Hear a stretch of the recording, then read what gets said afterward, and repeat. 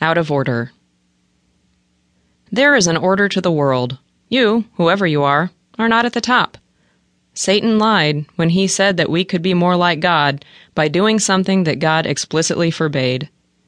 When Eve and Adam sank their teeth in, they became aware of good and evil, and that they were on the wrong side of that line. This placed them farther from God, not closer. Instead of joining God for a stroll in the cool of the day, they ran and hid. Genesis 1 and 2 detail the order: God, man, woman, animals. This is described in the New Testament too. 1 Corinthians 11:3 explains, "I want you to understand that the head of every man is Christ, the head of a wife is her husband, and the head of Christ is God." This fuller description of the order is father, son, man, woman. Ephesians 5:23 speaks the same way. "For the husband is the head of the wife, even as Christ is the head of the church, his body, and is himself its Savior." This is the good arrangement designed by God. Even the Trinity has an ordering. It does not mean that the Son is somehow less God than the Father is, nor is woman less human than man, but there is order. God is a God of order, not of confusion. Order is good. Patriarchy is the earthly arrangement God ordained. Adam is created first and given charge. Eve is to help him. They are to subdue and rule the earth. Then in Genesis 3, one of the creeping things of the earth comes to tempt the woman. Hey, isn't she supposed to be above him?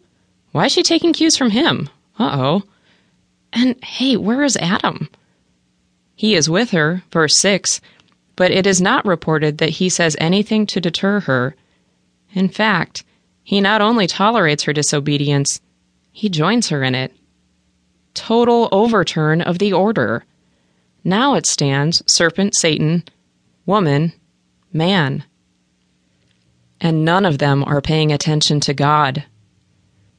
Disregarding the divinely established arrangement, Eve listens to the serpent instead of turning to Adam or God.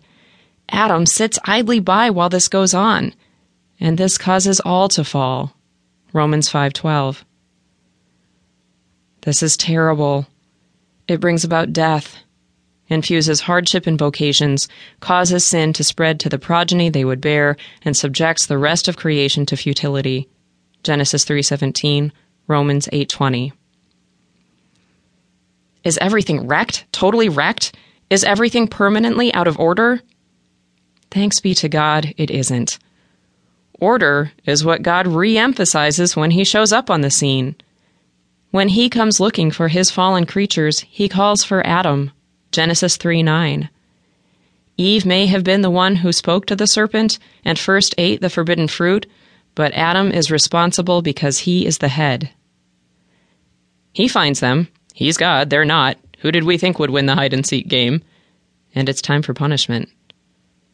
Genesis 3:14-19 is often called the curse, and it is true that God speaks of bad things to come. All told, though, it is a rather good sermon containing both law and gospel. During that speech, God puts things back in order because that is his gracious nature. For the serpent who exalted himself, on his belly he would go, verse 14. For the woman who listened to one of the creeping things of the earth, her seed would crush the serpent's head, verse 15. And even when she would desire to master her husband, the man would still rule over her, verse 16. For Adam, who listened to his wife and the serpent, he would still work and provide, but it would be through pain, toil, and sweat, verse 17-19. There is indeed a curse involved, as man would return to the dust from which he was made, but this speech by God also tells of the coming defeat of the serpent, Satan, and it sets things back in order. Because of sin, the going would be tough, but there would still be going. Adam would still be the breadwinner, Eve would still be the mother and helper, and they could both look forward to the seed promised by God. How can this be, though? How can it be God's plan that we live this way?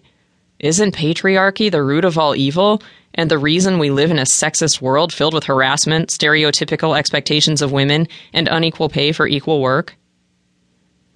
A world where man is head of woman is a world where a sinner will be head of a sinner,